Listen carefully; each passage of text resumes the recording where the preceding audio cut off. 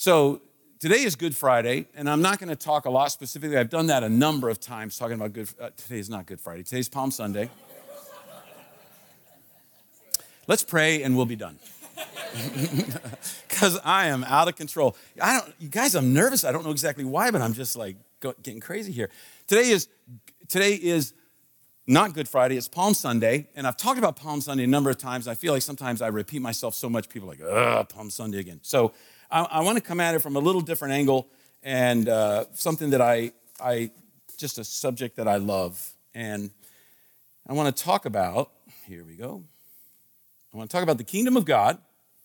And I want to talk about a phrase. There's a phrase I came across years and years ago that a couple of researchers that are very involved in researching the first century culture, especially around Israel, there was a phrase that was popular in those days, and is still somewhat popular now. And the phrase was, may you be covered with the dust of your rabbi. In other words, may you follow your rabbi so closely that the dust from his sandals gets on you. And it was this idea of being someone who studied and prayed and memorized scripture and taught and followed their rabbi as closely as possible. I think that's a beautiful illustration for us as we start thinking about following Jesus Christ. And when we talk about the kingdom of God that Jesus said he was bringing into existence, what I want to talk about is the different ideas that were going around at that time and at this time, and how we can make it happen in our world, things that we're wrestling with even today. How can I be a person who follows Jesus Christ closely and is a part of bringing the kingdom, a part of bringing up there, down here? In the Lord's Prayer, Jesus said, thy will be done, thy kingdom come, thy will be done on earth as it is in heaven. What is Jesus saying? He's saying we should be actively praying that we would be involved in bringing the kingdom to earth right now. We need to be kingdom bringers. So I want to see the first thing. First thing is, and this is probably not going to surprise you that I think this, but bringing the kingdom is the world's greatest mission. It's the world's greatest mission. This is the most important thing you could be involved in. Now, we're going to look at some historical details and some cultural details because I love those kind of things. If you're surprised by that, you have not been attending here very long. Jesus goes home to the city of Nazareth, the town of Nazareth.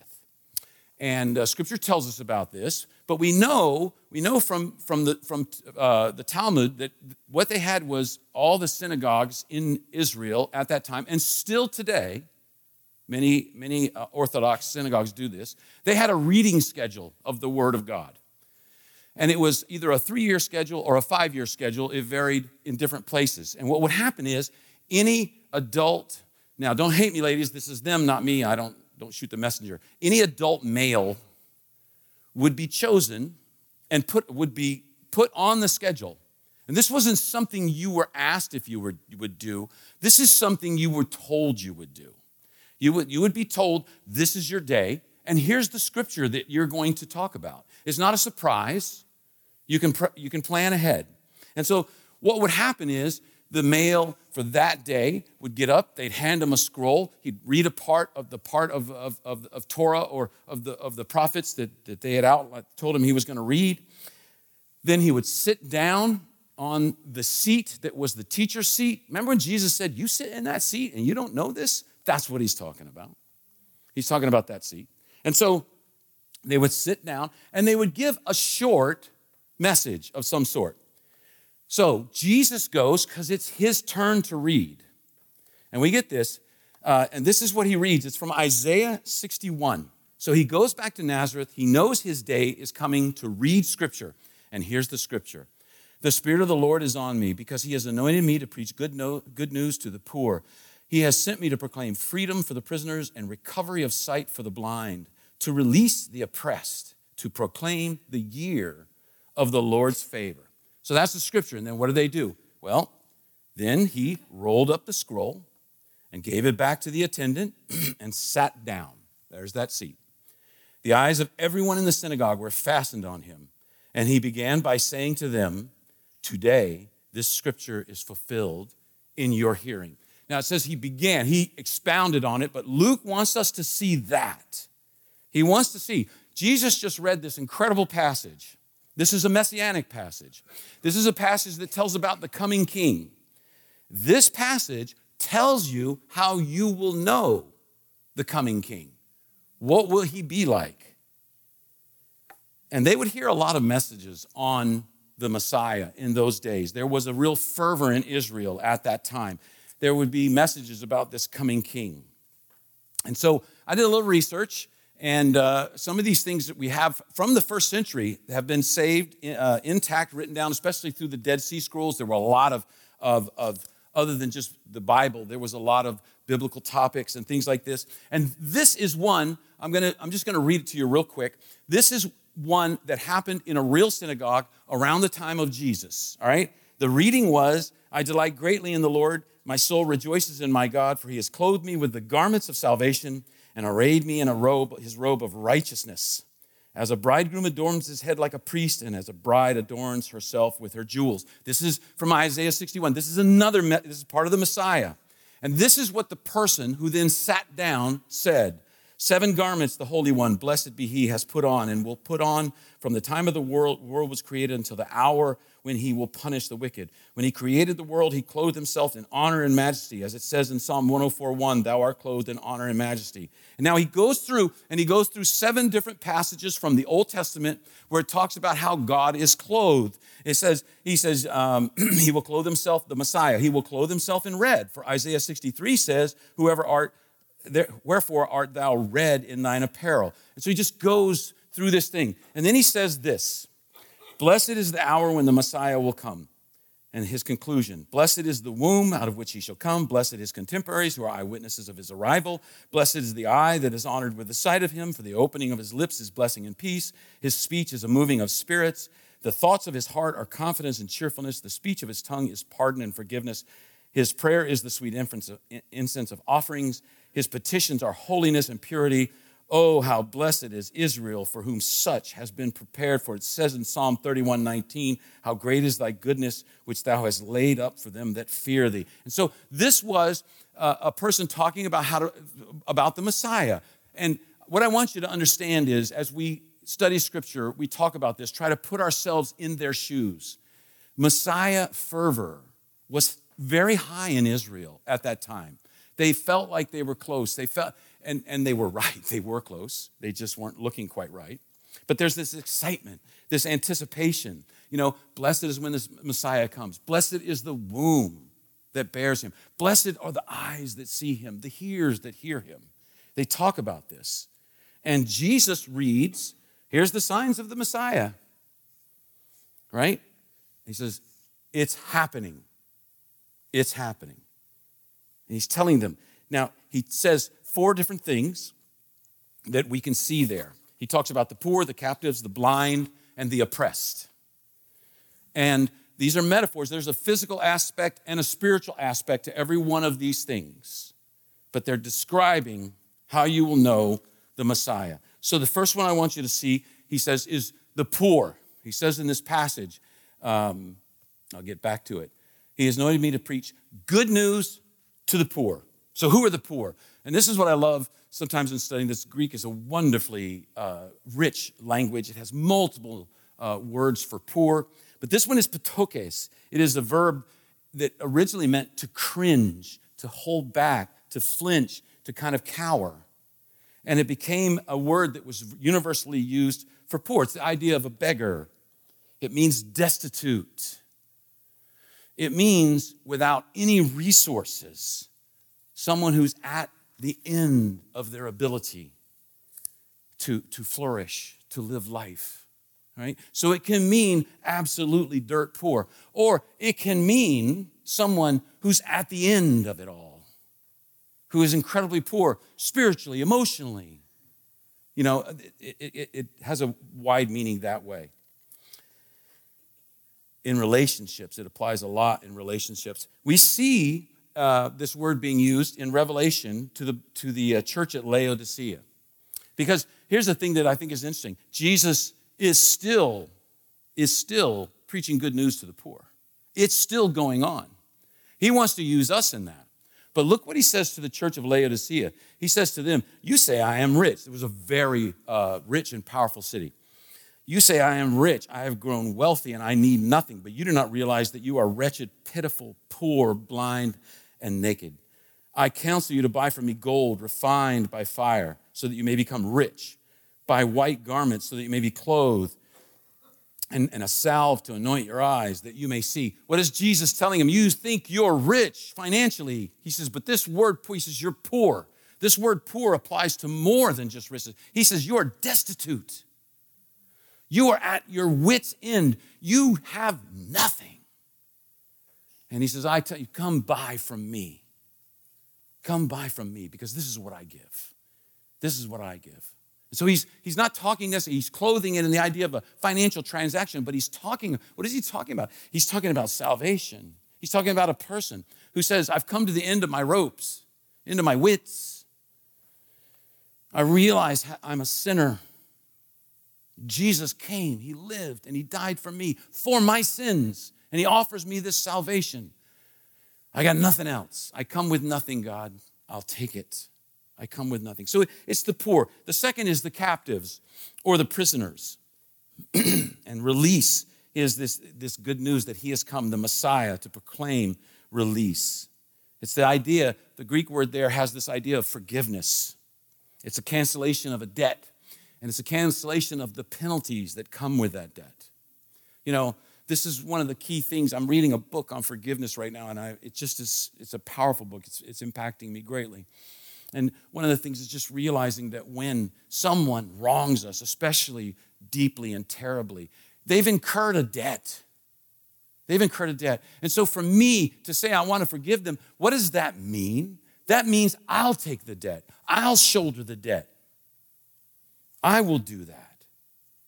And so I look at myself and I think, you know, we sang about how faithful God was. And I couldn't help but think as we were doing it, God, I am so unfaithful to you. And you are so faithful to me. That's why we could sing in that last line, I've never met a love like this before. I've never been a love like this before. Because I'm unfaithful and he's still faithful. And so Jesus came to cancel the debt on the cross. We talked about this not too long ago, and we'll talk about it this Sunday. But even as you walk into my office, I have just a little sign over the door of my office that says, Tetelestai. Jesus said, it is finished, Tetelestai. Tetelestai is that word that means paid in full. The debt has been paid. So he's preaching this to the captives. Then it says that he's here to give sight to the blind, recovery of sight to the blind. What is that? Blindness at its very deepest, most basic. Being unable to perceive reality. Being unable to perceive reality. And he says, I want you to be able to perceive what's real, which is more than just what you see with your eyes. And that's why I can remember saying to someone, I once was blind, but now I see. And they're like, wait, you had that vision? I said, no, I'm not talking. I'm talking about being able to perceive reality. I was blind to what was going on around me. I was blind to things. And God gave me sight. He gave me sight. And then the last one is, he says he's going to release the oppressed. This is the downtrodden. This is the broken. This is the shattered. It's not just here the idea of a prisoner. It's someone who's overwhelmed by the pain of life. Overwhelmed by relationships that are abusive or have been abusive. Overwhelmed by illness. Overwhelmed by whatever kind of troubles life can bring in our lives. And it's an endless list. I couldn't list it all. Every one of you is dealing with issues right now. I can't list them all. But these are the things he said, I want to bring release. Release for the afflicted person. Release to the distressed person who's lost all joy. This is the kind of person Jesus was talking to when he said, come unto me, all you who labor and are heavy laden. I will give you rest. I have rest for you. I have that for you in the midst of what is difficult. And so Jesus stands before them. He says those four things. This is something they've been hearing about all their lives, the Messiah, the Messiah, the Messiah. And Jesus says, it's me. I'm the kingdom bringer. And I'll prove it. I'm going to do these things. It's me. Here we go. Put yourself in their shoes. He's in his hometown. Can you imagine what people are thinking? You? Mary's son of questionable parentage? We know you. Who do you think you are? We know you're special, but we didn't think you were that special. And we don't think you're that special. We know they reacted violently. They took him out to kill him. Because who is this man that's saying, I'm bringing in the kingdom? My kids were little. Remember Mr. Rogers? We would watch Mr. Rogers at times. He had a message. His message was, it's a beautiful day in the neighborhood. Beautiful day for a neighbor. Would you be mine? Right? It's a beautiful day in the neighborhood. I'm glad that you're you. I like you just the way you are. Won't you be my neighbor? That was his message. And see, a lot of people think Jesus is a lot like Mr. Rogers. He's this just really nice guy saying nice things, that we all ought to be good neighbors. We ought to be good to each other. And some people think, kind of like you see sometimes in movies, that Jesus is kind of this ethereal dreamer who really isn't on this earth, who just walks around going, and so it will be, and stares up in heaven kind of weirdly, like nobody you've ever met. But here's the thing. Here's the problem. No one ever got mad, really mad at Mr. Rogers. No one said, I wish they'd get Fred Rogers and kill him. No one said that. They said that about Jesus. Because here's the difference. And I love Fred Rogers. I mean, I loved it. I liked the message that it brought. But Jesus is dangerous. And they killed him because he was dangerous. He was dangerous to follow. The disciples hid for fear of their lives because they knew it was dangerous to follow him. Can I tell you, there's a good chance when you follow Jesus, it might be dangerous at times. When you get covered with the dust of your rabbi, you can become dangerous. When you take that step to commit your life to Jesus Christ, it can be dangerous. It doesn't always have to be, but it can be. And we have to understand that's what's involved in this. When you start forming this relationship with the God of the universe, there sometimes is a pushback. And Jesus talks about his mission. He makes it pretty clear. He says, after John was put in prison, Jesus went into Galilee, proclaiming the good news of God. The time has come, he said. The kingdom of God is near. Repent and believe the good news. Up there is coming down here. The kingdom is here. The kingdom is here. He says, I was sent to bring it. Through my life, my teaching, and through my death, I am the kingdom bringer. And just by talking about a kingdom puts Jesus in trouble. Especially the Romans didn't like to hear this kind of stuff. And so when Jesus starts saying, I'm bringing in the kingdom, what were they thinking of? This is important for us. We've touched on this a number of times, but let's talk about this. 3 false ideas about bringing the kingdom. See, because to them, God was going to come. He was going to set things right. Israel was going to be free. A descendant of David would sit on the throne. The temple would be cleansed. Jesus' enemies would be defeated. And all the nations would look at Israel in envy and awe as the blessed people of God. All right? That's what they're thinking. So where is it? And when is it going to come? Soon, Lord, soon. They were desperate for it. But they were in another kingdom at that time, right? I mean, they're in the kingdom of Rome, specifically the kingdom of Caesar. And to the Romans, Caesar was divine.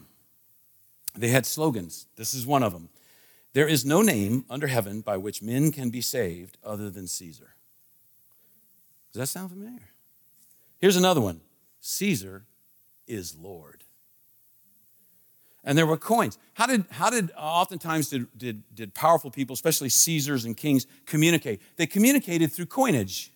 They would put things on coins because they knew that would go everywhere. They didn't have billboards, they didn't have radio stations, they didn't have all that stuff. But coins went everywhere. Here's a coin from around Jesus' time. All right? This is a coin for Caesar Augustus. And You can't, it says Divi Filius on that other side. What does that mean? Son of God. The divine Son is what it's saying. And he was known as the Son of God. And so, no devout Pharisee or rabbi would even touch a coin like that. They would not let it touch their flesh because it was considered unclean. It was a representation, and it said a blasphemous thing. And so they're thinking, where's the kingdom? How will it come?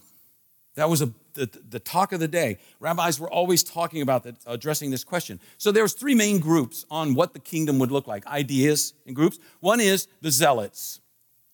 I'll give them to you right now all at once. One is the Zealots. The other is the Essenes and the Pharisees, very similar. And then the other is the Sadducees and the Herodians, who were also very similar. The Zealots believed this. They believed the kingdom of God would come when people got mad enough to overthrow the Romans. They wanted political change, and their only way of doing it, they understood, was violence because there were no elections to vote anyone out. So the Zealots were about violence. Their way was the way of attack. Extreme nationalists, by any means necessary. So they were known for the Sicarii assassins that they used to assassinate Romans. They were freedom fighters or terrorists, depending on which side you were on. How did Rome feel? They must be dealt with ruthlessly. Rome hunted zealots ruthlessly. Did Jesus know any zealots? Yes, he did. And so Jesus called Simon, who was called the Zealot. He had a zealot in his disciples, one of his apostles. Think about this. How do you think Romans felt when they heard, oh yeah, one of his followers is a zealot? This is a problem. This is a problem. But this is what I love. Jesus didn't cater to the zealots. Listen to this. Matthew 8. Jesus said to him, a centurion, I will go and heal him, his servant. The centurion replied, Lord, I do not deserve to have you come under my roof, but just say the word and my servant will be healed. When Jesus heard this, he was astonished. And he said to those following you, I tell you the truth, I have not found anyone in Israel with such great faith. See, Jesus wasn't catering to the zealots because here he is saying, this man is awesome. Look at his faith. It's unbelievable. Now, who's going to be offended by that? The zealots, because they want to kill Romans. Remember when Jesus said, blessed are the peacemakers. That's something you might hear Mr. Rogers say. But I'm going to tell you, you could go to any zealot's home you want, and you will not see a plaque that says, blessed are the peacemakers on their wall. Because they weren't for that. That was something that would have really bothered them. Or in Matthew 5, when Jesus says, if someone forces you to go 1 mile, go with them 2 miles. What is he talking about there? Here's what he's talking about. Whenever a Roman cohort was on the march, they had their equipment and they're moving, they could pick any bystander out and compel them to carry their pack for 1 mile. That was Roman law, but just 1 mile. And then they could pick someone else. If they were quick enough, they could, and stay up with their group, they could have someone carry their pack for miles and miles and miles, just keep switching them. And what does Jesus say? If someone compels you, go 2. Go 2 for a Roman. See, Jesus is not catering to the zealots and their ideas. So the Romans have a problem with him because he's talking about kingdom and kings, and the zealots have a problem with him. And Jesus, I love it. He's an equal opportunity offender. So the zealots have it wrong. That's one of them. The zealots have it wrong. Attacking is not the answer. The kingdom will not come by force. There's a better way. The second group is the Essenes, all right, or the Pharisees. We know a lot about them through the discovery of the Dead Sea Scrolls. They were actually compiled by the Essenes and then hidden away out in the desert. That's why they stayed preserved for so long. And they were part of what was called the Qumran community. And they believed in withdrawal from society. Rome is corrupt. The temple's corrupt. We want to be pure. So we have all these regulations. Do not eat. Do not touch. Do not do this. Do not do that. Your dress, your hair, your speech, everything. All these regulations that the Essenes and the Pharisees would follow. And the Pharisees were a part of that. And so what happened?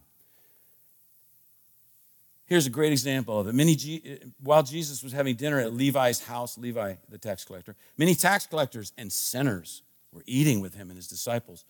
For there were many who followed him. When the teachers of the law, who were Pharisees, saw him eating with the sinners and tax collectors, they asked his disciples, why does he eat with tax collectors and sinners? Get the repeating there? Tax collector, sinner. Tax collector, sinner. They linked those together. Why? Because tax collectors were traitors. They sided with Rome. And they betrayed their faith as Jews in the eyes of people. And so they're saying, you're not keeping clean like we do. Jesus touches a leper. Who's offended? Jesus allows a woman to wash his feet with her tears. Who's offended? The Pharisees, the Essenes. What is he doing? He's saying their way is wrong. The kingdom of God is not about withdrawing into your own little subculture. The kingdom of God is going out and being other-oriented. Up there, comes down here. It doesn't happen the way the Pharisees want it to happen. The final one is the Sadducees. The Sadducees did not believe in an afterlife. They did not believe in angels. They did not believe in spirits. They kind of had this idea, yeah, we think there's a God. The first 5 books is the only 5 that we look at, but basically, this is your only shot at life. You ever have somebody tell you that? This is your only shot at life. You better take care of yourself and do what you can, serve you. There's all kinds of ways of saying that are floating around right now. And so, get what you can. So people who were Sadducees were often worked for Rome. Some became tax collectors. They were collaborators. They got all the important religious positions because they would do what Rome said. Herod appointed them to be high priests, and they were the chief priests, and they ran the temple, and it was a big business, and it was all about power and money. Why? Because don't worry about that. There's no afterlife. What you can get here and now. Just make do. Get while the getting's good. And so we come upon this little story I just want to look at real quick. The Herodians and the Pharisees, they try to trap Jesus because he's dangerous. You know, no one tried to trap Mr. Rogers. No one, okay, Mr. Rogers, what do you mean by neighbor? Nobody did that. But here's what we see going on here, which is very interesting because the Pharisees suddenly are uniting with the Sadducees.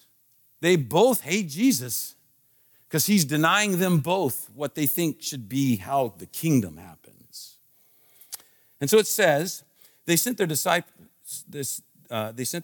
to him along with Herodians. Teacher, they said, we know you're a man of integrity and that you teach the way of God in accordance with the truth. You aren't swayed by men because you pay no attention to who they are. Tell us then, what is your opinion? Is it right to pay taxes to Caesar or not? Do you get a little bit of an insincerity here? Right? You are so awesome. You ever had somebody come up to you and start talking about it? You ever had somebody come up to you and they just are kind of complimenting you and saying, and then suddenly they say something else and you go, whoa, what's going on here? Are you playing me? Right? And Jesus knows right away. He knows right away. And they're talking about something that was big in their day. Talking about taxes. Now, taxes were a huge deal then, not like today, when people happily pay and April 15th is a holiday. Taxes was an explosive issue. It was very explosive. Why? Because they taxed at a super high rate. Lots and lots. We know during that time, lots of Jews lost their land because they couldn't afford to pay the taxes. And it was a way Rome just brought into himself corrupt officials getting things for themselves. And so it's a very explosive issue. When Jesus was a boy, probably around 12, maybe 13, a man named Judas of Galilee led a tax revolt against Rome. And in the Galilee, they estimate 2,000 men were crucified on the same day. And it was Rome's way of saying, this is what we do to people who don't pay their taxes. This is how Rome reacts. So it's a powerful, powerful thing. So here's what's going on. if Jesus says, yes, you should pay taxes, then the people will hate him. If Jesus says, no, you shouldn't pay taxes, then Rome has a cross for him.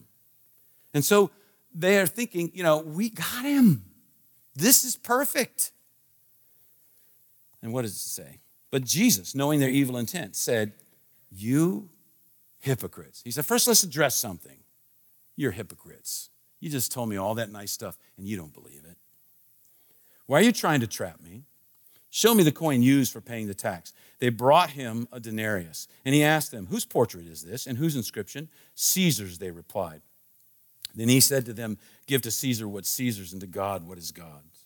What is Jesus saying there?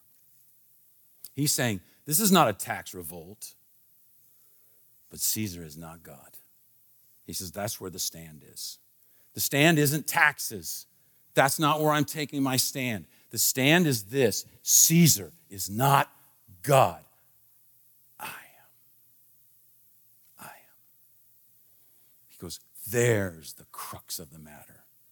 There's what the kingdom is all about. Jesus is saying anyone who allows money and power to dominate their life, anyone who in that sense bows down to these coins, they're missing the kingdom of God. Who doesn't like that? The Sadducees, because that's what they're about. So there's three groups. One group gets mad, hates, and attacks. One group withdraws, tries to be very pure, and tells the rest of the world to go to hell. And one is all about me, and what can I get? For the Sadducees, it's like, I can be religious. Sure, I can be religious if it profits me, if it makes me feel good. If it gives me what I want, see, it's me, me, me. And it's that way with all of them. That's three ideas about the kingdom of God that Jesus is going to correct. The third point, the last point, the key to bringing the kingdom is love. So here we go. The Romans are wrong. Caesar's not Lord. There's another kingdom. It's real. It's breaking into this earth through me, Jesus is saying. Attacking, anger, violence, that's not the way. Withdrawal, that's not the way. Compromise, that's not the way. And it's still going on today. Our culture wants us to buy into those ideas, that we would attack, or that we would withdraw, or that we would give up and give in. And Jesus says, no, I'm the way. Up there is coming down here. Through me, through my life, my teaching, my death on the cross for forgiveness of sins, my defeat of death and my resurrection. There's this new community. They're kingdom people. And what strange people he chooses. Just look around. Just look in a mirror. He says, Simon, I choose you. You're a zealot. You hate Romans and you hate tax collectors. Matthew, you're a tax collector. I choose you. You two guys are rooming on trips, right? You should have some interesting talks. Nicodemus, you're starting to follow me, but you're still learning. You're a Pharisee. You've got the right purity, the right religion, the right pedigree. I want you to meet this Samaritan woman that I met at the well. She has the wrong gender, the wrong race, the wrong religion, the wrong sexual history. She's impure. You two are going to be in the same small group. This will be great, right? This is the people he chooses. He chooses people like me and you. And he says, here's our strategy. Here's our strategy. Love the Lord God with all your heart and with all your soul and with all your mind. This is the first and greatest commandment, and the second is like it. Love your neighbor as yourself. All the law and the prophets hang on these two commandments. Jesus says, okay, guys, here's the deal. We got no money. We got no power. We got no connections. We got no status. We have no buildings, and we have no soldiers. Perfect. We're going to take over the world. Things are going exactly as planned. The people who love Rome, the attackers and the withdrawers, are all going to tell them they're all wrong. And they'll get angry, and sometimes they may hate us and call us names and throw us in prison, and even some might be killed for it. And we won't back down, and we won't give in, and we won't get bitter. We'll just keep loving them. We will just keep loving. And when they hit, we'll turn the other cheek. When they make us walk a mile, we'll walk 2 miles. And we'll keep loving them and inviting them into our community. How do we do that? Well, first of all, we have to stay close to Jesus. May you be covered by the dust of your rabbi. And we have to understand this is dangerous. You may hear sometimes on TV and other places people telling you about what the Bible says.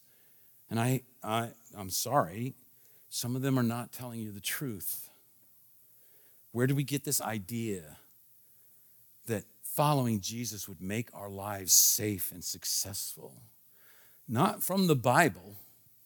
Not from the Bible.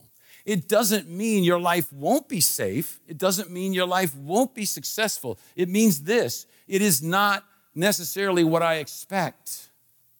I understand when I follow Jesus what's involved. Sometimes it's not safe. Sometimes it might not be successful. The kingdom of God is not just about heaven and a nice life way out there. It's about bringing it down here right now and becoming a part of the greatest mission in the world, to change the world one person at a time. Not the zealot way. The world doesn't need another church that is condemning and content to just let people go to hell. Not through withdrawal. The world doesn't need another church that starts their own little club of churchy activities and programs and exclusive relationships only with their people. Doesn't need that. The world doesn't need Christians who are co-opted by the world and deceived into living just for themselves or for their family. The world doesn't need that. The world needs people who are other-focused, who are willing to take Jesus seriously and willing to love. And when we do that, it's a tiny echo of God's heart for them. When we see the homeless person, or we have an arrogant, unethical boss, or an ungrateful employee, or a nasty neighbor, or a suicide bomber, or someone who just, those, I call them EGRs, extra grace required, just to not hit them, right? How do we love them? We need Jesus. We need Jesus to do it through the power of the Holy Spirit in our lives, in knowing Him and growing in Him. And we need to have the dust of our rabbi on us so that when people see us, they say, "You've been with Jesus." I can tell. I can tell. You know, I know I can close, and some people are thinking, "Whoa, that was kind of heavy. We're afraid I'm going to walk out of here and people are going to start hitting me or what." No, we just know, though, that it's a possibility that we may be persecuted for our faith. It's a possibility. It happens. It's happening much worse. We are not being persecuted. It's happening in other part of the world where people are giving up their lives for the cause of Christ. And what will we do about it?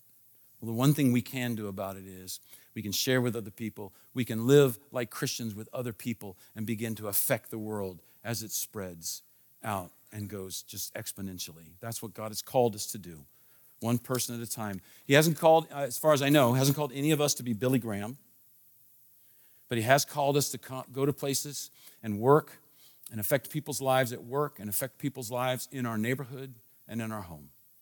And that's something we can do.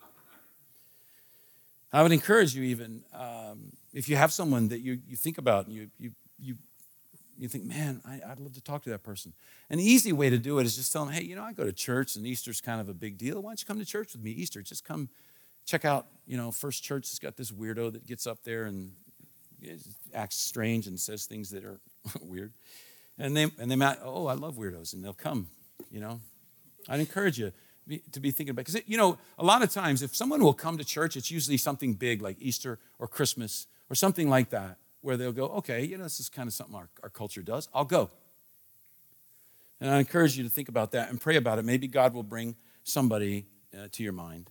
In the meantime, may you be covered by the dust of your rabbi. Let's pray. Father, we thank you for your word.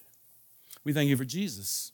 As we watch Him, and see this incredible love that breaks barriers, that breaks cultural norms. Help us to be those kind of people. God, our culture is telling us how we're supposed to be.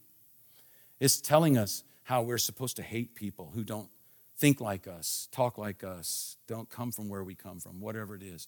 God, help us to break those cultural boundaries and be people who change, who bring the kingdom down to earth. And Lord, we understand that sometimes difficulty can be a part of that. But help us also to remember we have a good, good Father. That's who you are. And we are loved. That's who I am. Help us to remember that as we go out. Thank you, Father, for the privilege of being able to worship this morning. And we give you all the glory in Jesus' name. Amen.